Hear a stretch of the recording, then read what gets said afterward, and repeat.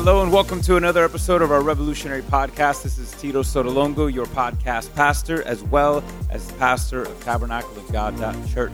My purpose is to help you find faith in Christ and follow through in your life. And that's why I started a brand new sermon series this last week called Lent. I know it's not super creative, but it was the whole point of it. And the sermon series, I kind of break it down, just what it is and why we're doing it in the sermon. And the big idea is really, you and I have an issue. We tend to remember the things we should forget, and we tend to forget the things we should remember. And because of that, we need certain rhythms and certain routines to remind us the things that matter most. And so let's dive right in and see what God has to say. And today what we're going to do is we're going to start a season in a new sermon series for the next 6 weeks called Lent. All right, now I don't know if you've ever seen that word, heard of that word. Maybe for some of you, you might associate Lent with a few other experiences. Maybe you have no clue what it is. It's not like that belly button Lent or anything like that, right? It's not like that. I know it's kind of, for some people it sounds weird. But it's just that time of year when us as Christians, we tend to remember these three things here. There's remember, repent, and then renew. All right, those three things. And our soul ain't no different than your phone or your car or your bodies. All right, I'm pretty sure some of you ever have that yearly doctor's checkup, right? That dentist appointment, right? You have one of those, you have your car needs that check engine light, you got to change the oil, right? You got to do maintenance, right? Your phone, don't they need updates from time to time, right? Here and there. So all of those things, right, they need a routine, a rhythm of maintenance. And guys, listen, you ain't no different, and your soul is no different. Your soul needs that. And so this time of year, Christians around the world, we are ramping up, getting ready to celebrate Easter Sunday. Anybody know about Easter Sunday coming up in about 6 weeks? Again, Alicia, my wife, she's going to share something super important at the end of the day today about Easter Sunday. So I'm just going to drop that and just leave it dangling there for you. But anyways, this time prior to, again, why do we celebrate Easter Sunday? Look, as a Christian, we don't just celebrate, and we shouldn't just celebrate the cross of Jesus once a year. We ought to celebrate that resurrection every single morning, every single day. It's not a yearly, like a Christmas or birthday thing. No, it should be a everyday thing. But we do it every year because it was around that time when it happened. And so it's good to pause and remember what happened at this specific time in history 2,000 years ago. And so because of that, we have this kind of like a pre-game ritual, where we are getting ourselves ready. Remembering who he is, remembering who he's doing. We need that routine, that rhythm of remembering. And here's the thing, I'm going to remind you of something that is obvious. Listen, y'all don't need me to tell you this. I'm going to say something right now that you can be like, oh, bro. Like, I showed up to hear that kind of revelation. I was like, listen, I'm about to say something to you that you know is right. That we all agree on. Yet I need to remind you because it is so obvious that sometimes it's so easy to forget. And here's what I want to tell you. Something's not right in the world. Good with that? Something's not right. I'm pretty sure we'd all agree something's not right. Now again, you know that. You don't need me to tell you that. For you to know that because we all know. And you don't have to go any farther than yourself. Have you ever, because I know I'm not the only one, have you ever said this phrase about yourself to yourself? You say something dumb, you did something ridiculous, and you just said to yourself, yo, what's wrong with me? Right? You ever done one of those? Right? You ever said something just so, weird or obnoxious or just dumb? Like, I said that? Like, I can't believe I just said that. I'm like, what's wrong with me? Or you just did something just so corny or obvious. I was like, what the? Yeah, I know, it was weird. I don't know what's wrong with me. Alicia has a phrase. She doesn't say that when I do stuff. Her phrase, the way she says, what's wrong with you when I do stupid stuff, which is frequent. And she says this. She goes, what am I going to do with you? That's her question. When I do something and say something dumb, she's like, what am I going to do with you? I'm like, I don't know. Let's kiss and we'll figure it out later. But anyway, so what am I going to do with you? Right? She's saying that right now. I'm like, what am I going to do with you? What's wrong with me? Listen, and there's silly things, right? Like, I know there's one thing that I know is wrong with me, and here's what it is.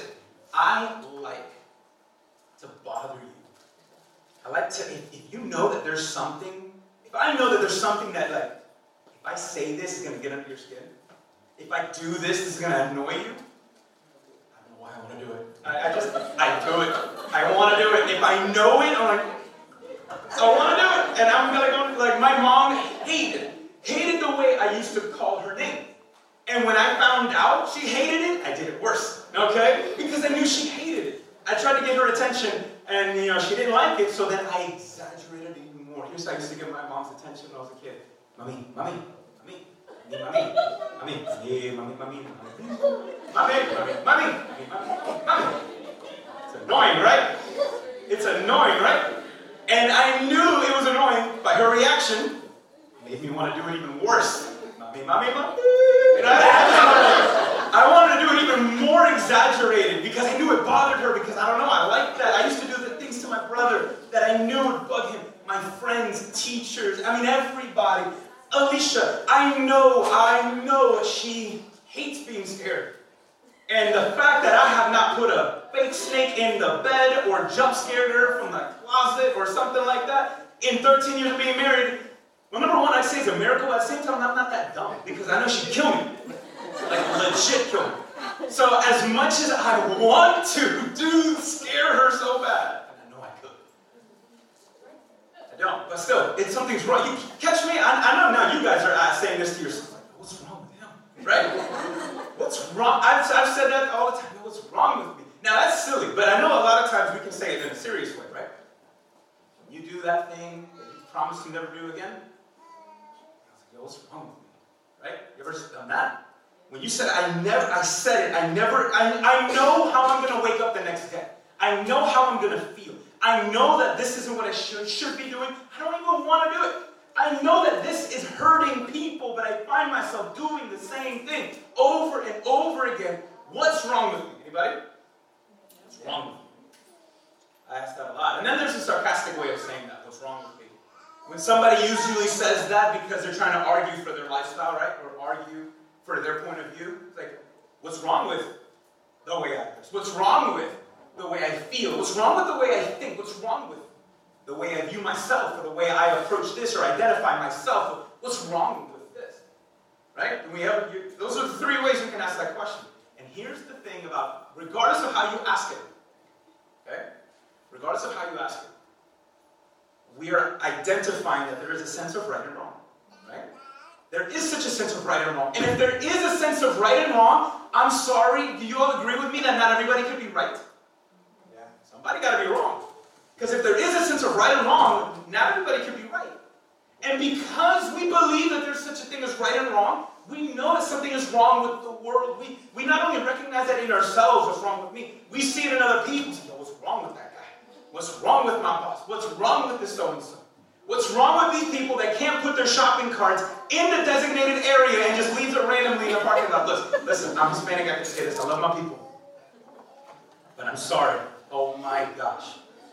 This last week, I went to a Spanish supermarket. I passed, like a dozen parking spots, sometimes right at the very front. Can't park there because there's like 8 shopping carts where the parking spots are supposed to be. 8 feet away from the designated area where all the shopping carts are supposed to go. I mean, señora, please, it's right there. That's a parking spot, man. Oh my gosh, what's wrong with people, right? It's like, what's wrong with you? What's wrong with you? But we know, something is wrong with the world. Something's wrong with the world. This is why you and I all want to make it right, don't we?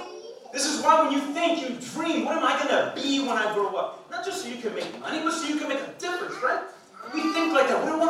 Why do we want to make a difference in the world? Because we know that something isn't right. We know that something isn't right. We want to change the world, but unfortunately, none of us know how in the world to do it. We don't. You and I, we can make a difference. I ain't gonna lie. We can make a difference, but can we really make things differently? Is there a plan that, man, if we followed as a human race for the next 1,000 years, the world can hit a certain level that will never go backwards? Right? We can make a difference, but we can't make things different. For 2 reasons. The problem is worse than any of us can comprehend.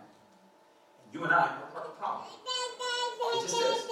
Now, we're not without hope, though, guys. We can make things right. There is a way to get things right. But because we are a part of the problem, we can't be a part of the solution. It's something bigger than ourselves. And that's what we have in Christ. That's what we have. But before we realize how we can make things right in Christ, or how God, Jesus, can make things right, we have to start by looking at where it all went wrong at the very beginning. So if you hear in Genesis, we have a story, an account where Moses, the Holy Spirit gives a revelation to Moses of what went wrong. When did everything go wrong? And I'm going to read to you. This is after creation, after the establishment of all things, here in verse chapter 2. Genesis chapter 2, 15, 17. It says, the Lord God, and by the way, I want you to notice how many times I say the Lord God, so come back to that. The Lord God took the man and placed him in the Garden of Eden to work and watch over it. Listen, work came before the fall, so work was not a curse, okay? Work is a good thing. Work is not a four-letter word, okay? So that's what happened. Here we see God put Adam in charge of the garden. The world, though, was not a perfect paradise. It was just a jungle. But Eden was like a garden. Eden was a perfectly manufactured, manicured garden. And Adam was given the first job in history, park ranger. Okay? That's what Adam had to do. He had to take care of the park, kind of keep the bushes all trimmed up, make sure the animals were taken care of. That was his first job ever. So here he goes, and the Lord God commanded this man, you are free. Bro, you are free right now. You are free. As you work, you are free to have fun. Eat from the trees. Eat from any of the tree in the garden. But, you must not eat from the tree. There's one tree, bro, you can't touch. You can't eat it. The tree of the knowledge of good and evil. Because when you do, on that day, you're going to die. That would have been like, huh? I was like, well, can you repeat that one more time? It's like those commercials. You ever seen the commercials? Everyone's just like dancing and having fun and smiling. And then in the commercial, like, could cause cancer and sudden death when upon taking this medication. And everyone's all like, huh? Laughing and stuff.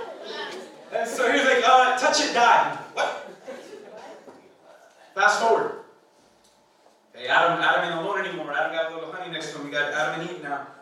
Chapter 3, the serpent was the most cunning of all the wild animals that the Lord God had made. Time out. If you ever see in the Old Testament especially phrases like the beasts of the field or like wild animals, it could mean literal animals, but it also is Hebrew in representation of demonic spirits. So if you ever read the wild beasts of the field, it could reference demons. So here it's saying that the devil was the most cunning of all of the angels that rebelled against God, that was cast down to earth, that became demons. The devil was the most cunning. He speaks up and he goes, notice here that the Lord God made, right? You see the Lord God highlighted up there? The Lord God. But what does the devil say? He said to the woman, did God really say? What's missing, guys? It's obvious. What's missing? Lord, right? And the devil didn't do that by accident. When he said to Eve, not the Lord God, was it, did God say?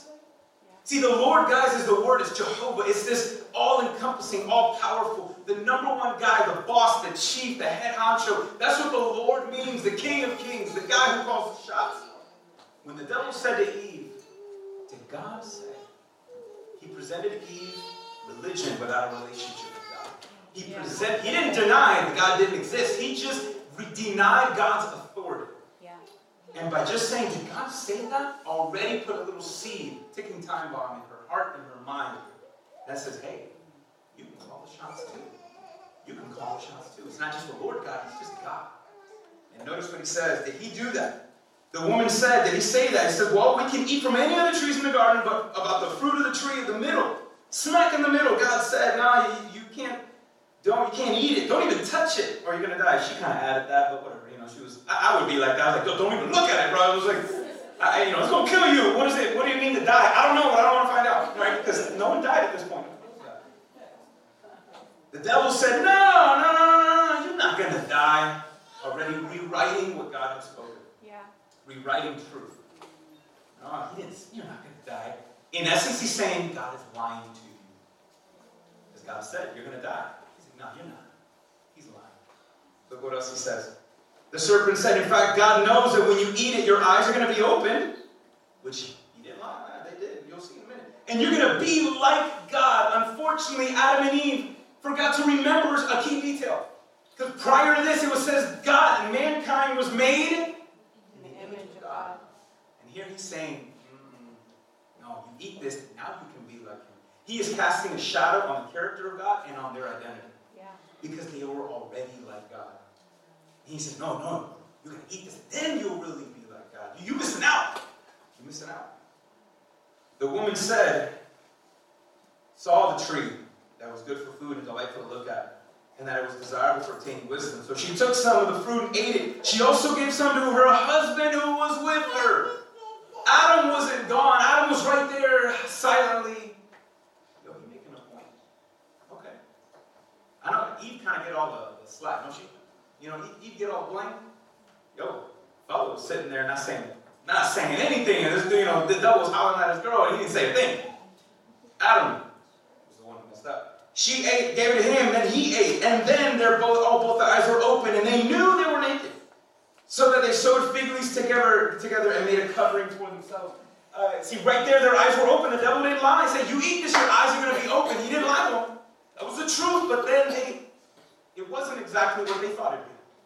Now, I can't prove this, guys. I was trying to look for this in confirmation. But I don't get it. I'm like, yo, if they were naked at the beginning, then,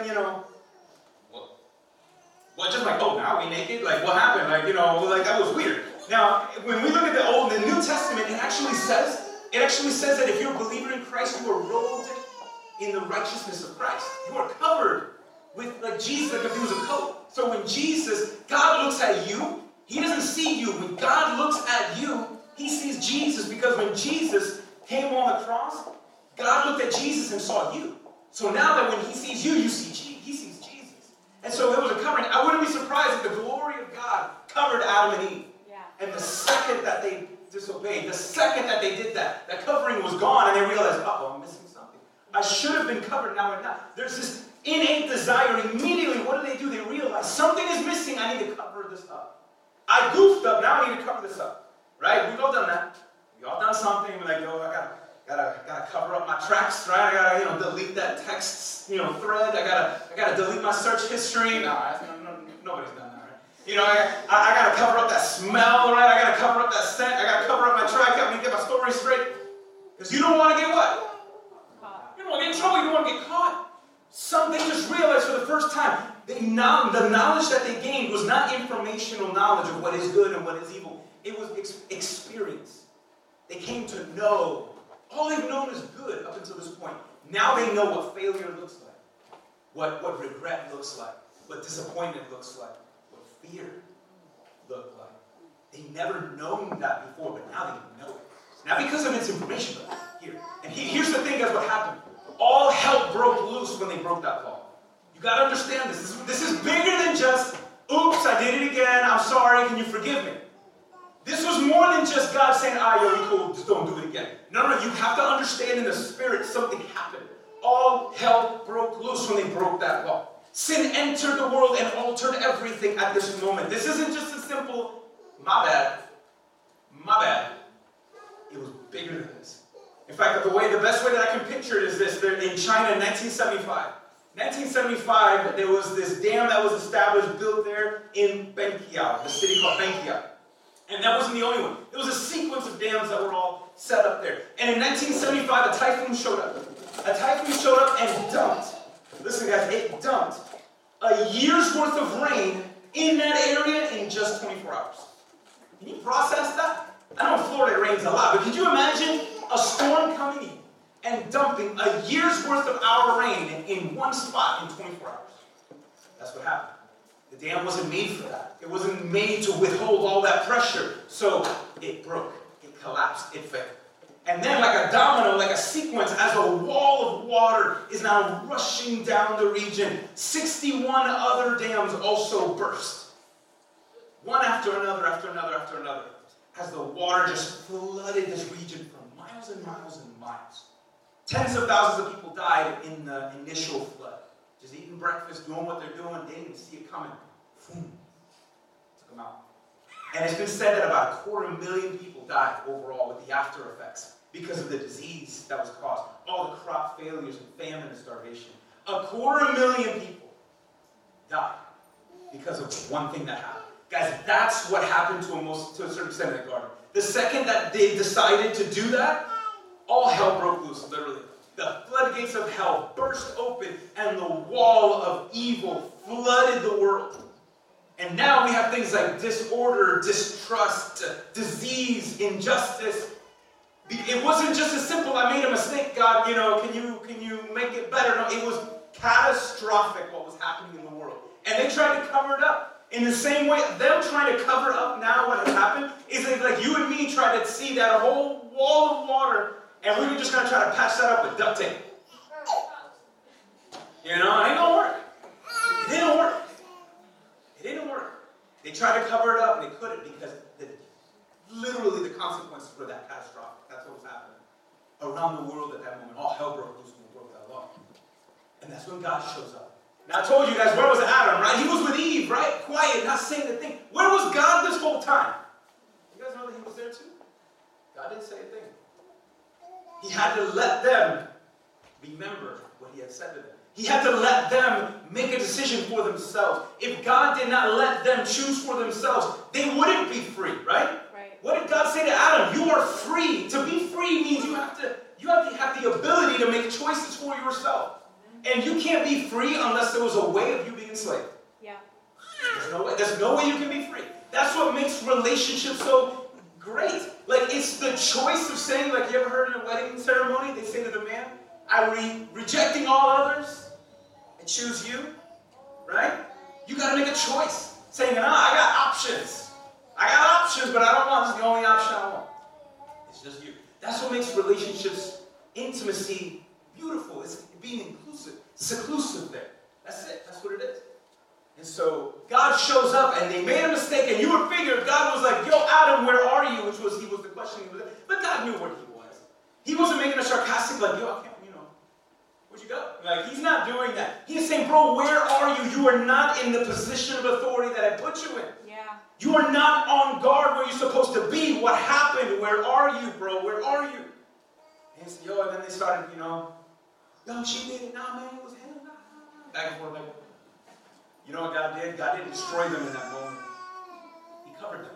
Yeah. He sacrificed an animal, took the skin, gave it, covered them, and promised to them and saying, listen, here's what it is. On one day, he prophesied at that moment in Genesis, there will be a sacrifice that will be able to cover you perfectly and completely one day. Amen. And it wasn't going to be another animal. Years later, God himself showed up, sacrificed himself in the form of his son Jesus. And now in Christ, because he was crucified, now we can be covered. Our sins can be covered. And not just covered. Not just covered up. Not just covered up. When Jesus covers us, he cleanses us. Just as if nothing ever happened. But that's where it all went wrong. That's where it all went wrong. And now we have everything that we recognize something isn't right in the world. And that's why we go to Jesus, and that's why we talk about Jesus saving us of our sins, because it's worse than any of us can realize. But then what happens though? What happens? When you're a believer, you're Jesus, you got saved, right? Jesus, I call you, you walk to the front, you say the prayer, you sing the songs, you read the book, whatever you want to do now. Whatever you want to do, and then you get saved, but then you're like, hold on, what's still wrong with me though? Something's still wrong with me. I did the right thing, right? I confessed in Jesus and I called. But why am I, if I'm still a Christian, if I'm saved, why am I still struggling? Anybody wondered that one before? If you're a believer in Christ, can I real quick? With me? Yeah. Why am I still struggling if I'm saved? If I'm struggling, does it mean I'm not saved? Now you got that mind game going. Now I'm going to be honest with you. If you're still struggling, if there's no form or evidence of life change, I got to argue with you, probably didn't do it right. You probably didn't believe right. You probably now are trying to still do what Adam and Eve did, living by the tree of knowledge of good and evil. We still got people living by the tree of knowledge of good and evil. Self-discovery, trying to locate, let me do right and not do wrong. And if I do that, I'll find life. But what did God say? If y'all try to mess with that tree, if y'all try to live by right and wrong, you're going to get it wrong. There's death there, right? There's no life in trying to live by right and wrong because you can't figure it out. It's bigger than just that. It's bigger than that. People are still trying to cover things up just like Adam and Eve did. Guys, you and I do it. There comes a time that you and I realize something is missing in my life. And so we're trying to cover it up, trying to say, okay, I got this void in my life. Let me put this to cover. No, that's not going to work. Let me put this to cover. That's not going to work. Maybe it's a change of life. Maybe it's my identity, or maybe it's this, or maybe it's this habit. Anything, anyone. People today are still doing what Adam and Eve did, trying to cover up what they feel is missing. And they can't do it. We can't do it alone. can't do it alone. But if you're a Christian, though, let me pause real quick. How come you can be saved and still struggle? Can I tell you that that's normal? You can still be saved and still struggle with a past idea, with a past thought, with past feelings. Yeah. You can still struggle. It's a little different, though, than it was before. But do you know how I know this? Do you know how I know that you can still be saved and still struggle? Because Paul was saved and struggled. Yeah. The Apostle Paul. And if any dude, if anybody could claim to be, girl, you the MVP guy, it's Paul. And Paul himself, let me show you. Look at Romans chapter 7. He's writing to this church in Rome. And to the Christians in Rome, look what he says in chapter 7, verse 20. What have I got up there? 20 and 23. He says, now if I do what I don't want to do, I am no longer the one who does it. But it is the sin that lives in me. He's talking as a Christian. He's talking about himself, the personal. As a believer, there is something still in me, though, that is in operation. So I discovered this law. What is the law? He says, when I want to do what is good. What does he say? Evil is present with me. For in my inner self, I delight in God's law. Like, I know what I want to do what's right. I love when I obey God. I love when I do these things in the Christian thing. But I see a different law in the parts of my body. Waging war against the law of my what? Mind. You see what I'm saying? It's right here, bro. Yeah. It's on the mind. Taking me prisoner to the law of sin in the parts of my body. Guys, what he's saying here, what he's saying at this moment, he's saying, listen, you can be made right in Christ and still get things wrong. You can still be made right in Christ and get things wrong. Why? Because there's still a lingering effect from salvation. Let me tell you, in the same way you saw what happened when Adam and Eve messed up, like it was bigger than you realized. Well, what Jesus does in us when we're saved is pretty crazy. In fact, here's what happens. Imagine before you are saved, you have a factory in you that's just churning out sinful desires. I mean, running on 4 cylinders. You got a factory churning evil and wicked, sinful desires. But when you are saved, that factory is shut down, destroyed, done with, closed shop. That factory is taken care of. But there's still a lingering effect left over from the factory. You guys ever heard of Chernobyl and that nuclear power plant over there from a while ago? Anybody know that one? Okay, Chernobyl was a nuclear power plant in Ukraine. And there was explosions and failures and there was some situations going on. And then what happened was that radiation went throughout all of that area, contaminating the people and all this stuff. People get radiation poisoning and cancer and all these things. Today, look, since then, that nuclear power plant has been shut down. Not operational. It is not producing radiation. But do you know that today, there's still a region around Chernobyl that people can live there? Why? Because the radiation is still there. Even though the factory shut down a long time ago, it's not producing radiation, but there's a lingering effect there. You see that? That's what happens when we're saved, guys. The factory is shut down, but there's still a lingering effect of our old self. Of our old ways of thinking, of our old ways of feeling, of old ways of processing. Old temptations, old addictions still have a taste that we kind of want to still nibble on from time to time, if I can be honest. It's there. It's a lingering effect. But what happens, guys, is different, though. The factory is shut down. You might have this lion. Maybe before you had this lion that consumed you and just ate you up and you could not fight it.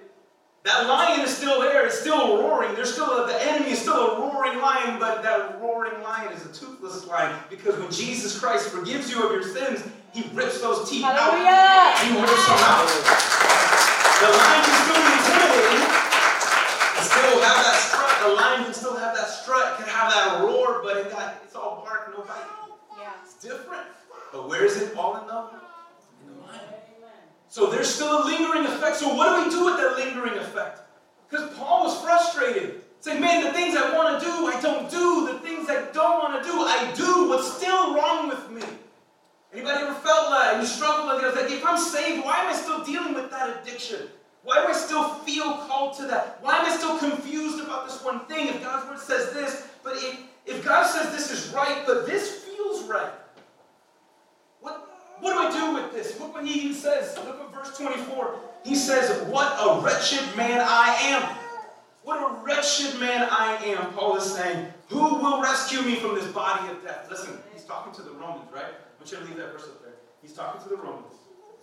See, the Romans, they know when he says, who can rescue me from this body of death? The Romans caught, they knew what he was trying to say. See, the Romans had this thing Capital punishment. You committed murder, and you were guilty of murder. They didn't kill you. There was no death chair or hanging or nothing. You know what these guys did? These Romans were, jeez, these guys, what's wrong with these guys? You know what they did? If you killed somebody, they took that dead body that if you were guilty of, they chained it to you.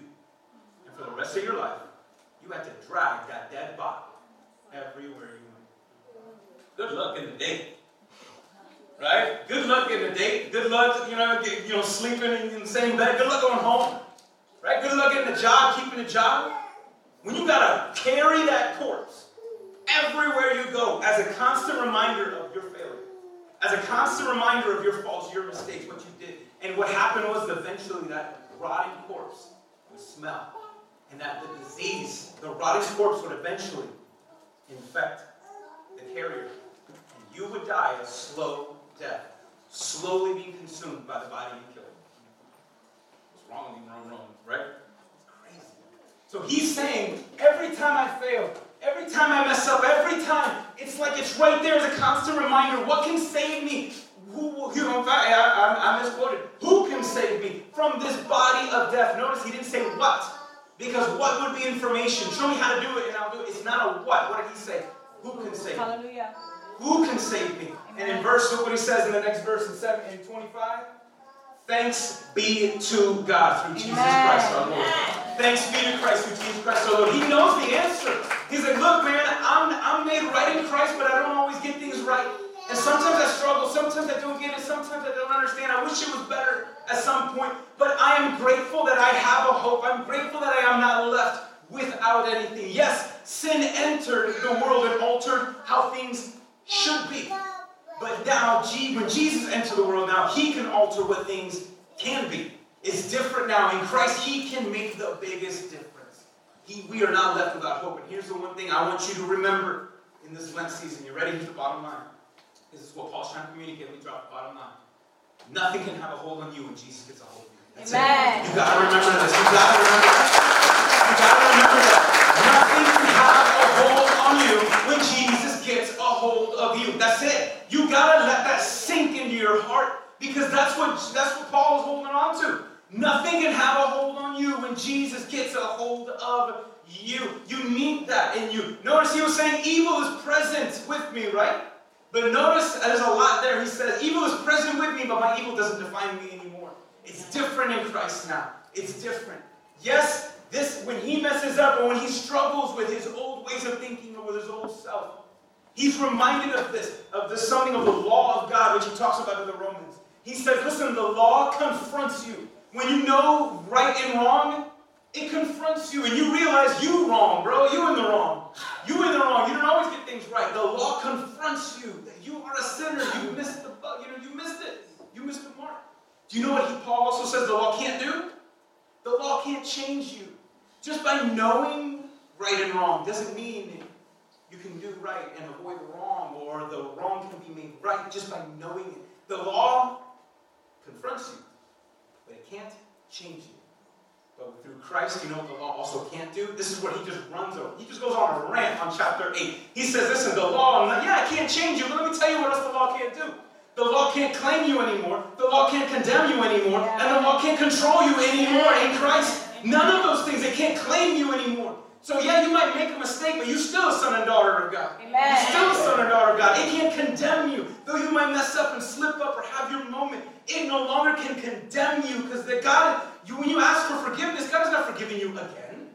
Because when you are forgiven forever.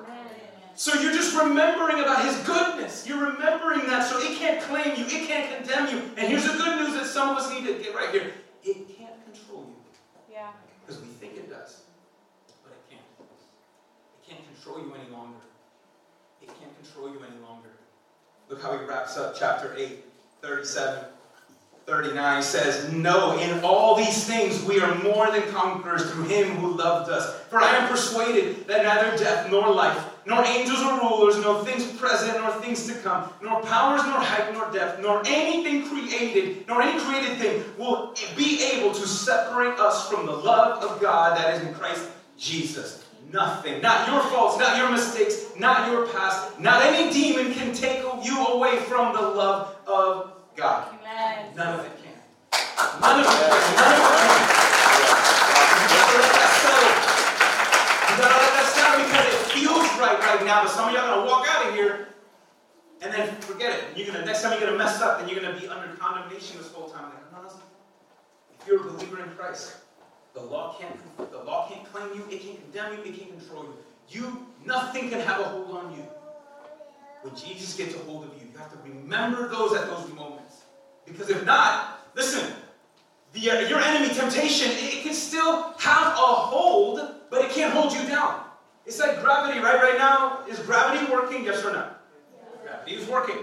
When a plane is flying, did gravity just stop working so the plane could fly? Then how can a plane fly being so heavy? With people. Here we are, and we're not moving anywhere. How can a plane fly? It doesn't cancel the law of nature. It still works. It actually uses the law of nature. The plane gravity still has a hold on the plane. But something is happening in the plane that is superseding, overpowering, overcoming the hold of gravity. It's the thrust of the forward engines and the nose tilt up. No, and then if the plane is going fast enough and the plane or propellers, the flaps and everything are tilted a certain way, the same force that is pulling it down actually propels it forward. It propels it upwards. Gravity actually is using it to go up and to fly high. And so the hold is still there, but it is not being held down because there's another force that's greater. That's who we are in Christ. That's who we are in Christ. You might be surrounded by temptation. You might be surrounded by demons. You might be surrounded by all of these negative things. Evil can be present surrounding you, but you have to remember the way up is always open. The way up is always open. You got to see all of that. You got to be happening there. But the way up is always open. That's why you have to remember that.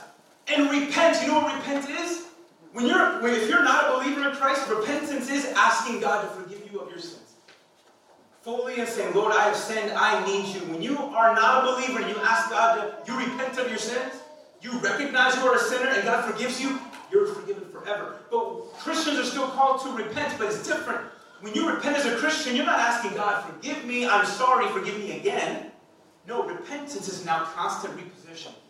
I just want to be in line. I am out of bounds, but I want to get back in. To repent as a Christian is to reposition yourself, to be more in line with God, to be more in line with who you are. Because the enemy still got the same old play. Yeah. The enemy still got the same old play from the garden. He's trying to get you to realize, no, God didn't say that. No, that's not right. That's right. He's still got the same play he running. Still the same play, trying to get us to doubt God's word, trying to get us to think and doubt God's character, and trying to get us to fail to see our own identity. Still the same play. People fall in the pool. But we may be surrounded. Evil might be present. But the presence, that doesn't cancel out the presence of God. Because he said evil is present, but nothing can take away and separate me from the presence of the love of God. Amen. Nothing can. So yes, evil might still have a hold on me. But when I give myself to Jesus, when I remember, when I repent, when I reposition, evil might have a hold, but that hold can't hold me down. That hold can't hold me down. When I behold God, the enemy can't hold you down. You fly. Yeah. You fly above it. You fly above that, your shame. You fly above temptation. You fly above it all. But it causes us to, in order to fly, we need to remember who God is and who we are without Him. Repent, reposition ourselves. And that's when the renewal comes in. When He does what we can't do, covers us, makes things right. So listen, from when we leave here, you guys are not always going to get things right. Something will go wrong when you leave here today. Something will go wrong. You're going to do something wrong. You won't always get things right. But don't forget, in Christ you are made right. You are made right. You are made right now. You are more freer now than you can comprehend if you're a believer in Christ. You are freer now than you realize. You might still trip on the same old chains of sin. You might trip on your chains of sin, but those chains aren't bound by you anymore. You get tangled up, but you're never reshackled up again. You can trip on them. It doesn't mean God didn't do anything. Remember, reposition. Okay? Nothing can have a hold on you. Nothing can have a not shame, regret, confusion. Nothing can have a hold on you when you let Jesus get a hold of you. And that love of God does it all. He makes you right in Him, and then you can get things right through Him. He loves you. He loves you. He loves you. Pray the truths that we talked about today may be a great reminder the next time you have an off day, the next time you have a bad day, when things go wrong or you don't do what's right, or when you try to walk by faith, you're not really feeling it. Because the reality is the enemy got the same old play, and I don't want you falling for it anymore. He's going to try to cast a shadow on God's character, on God's truth, and try to confuse you on who and what your identity is in God. All right, but in Christ, we have so much more ammo to come against every single lie the enemy has. Know who your God is. Know who you are in Christ. And never forget, you may feel surrounded by all sides, but the way up is always up. Thank you for listening, and be sure to check back as we continue the series on Lent. We are focusing again on remembering who Christ is and who we are, repenting and repositioning our lives at whichever way possible, so that the Lord, through His Spirit, can continue to renew us and make a difference in us and through us. So remember all these things, and also remember, be a revolutionary. See God change the world as you revolve your life around Christ and shine your light in the darkness. God bless you, and I'll see you next week.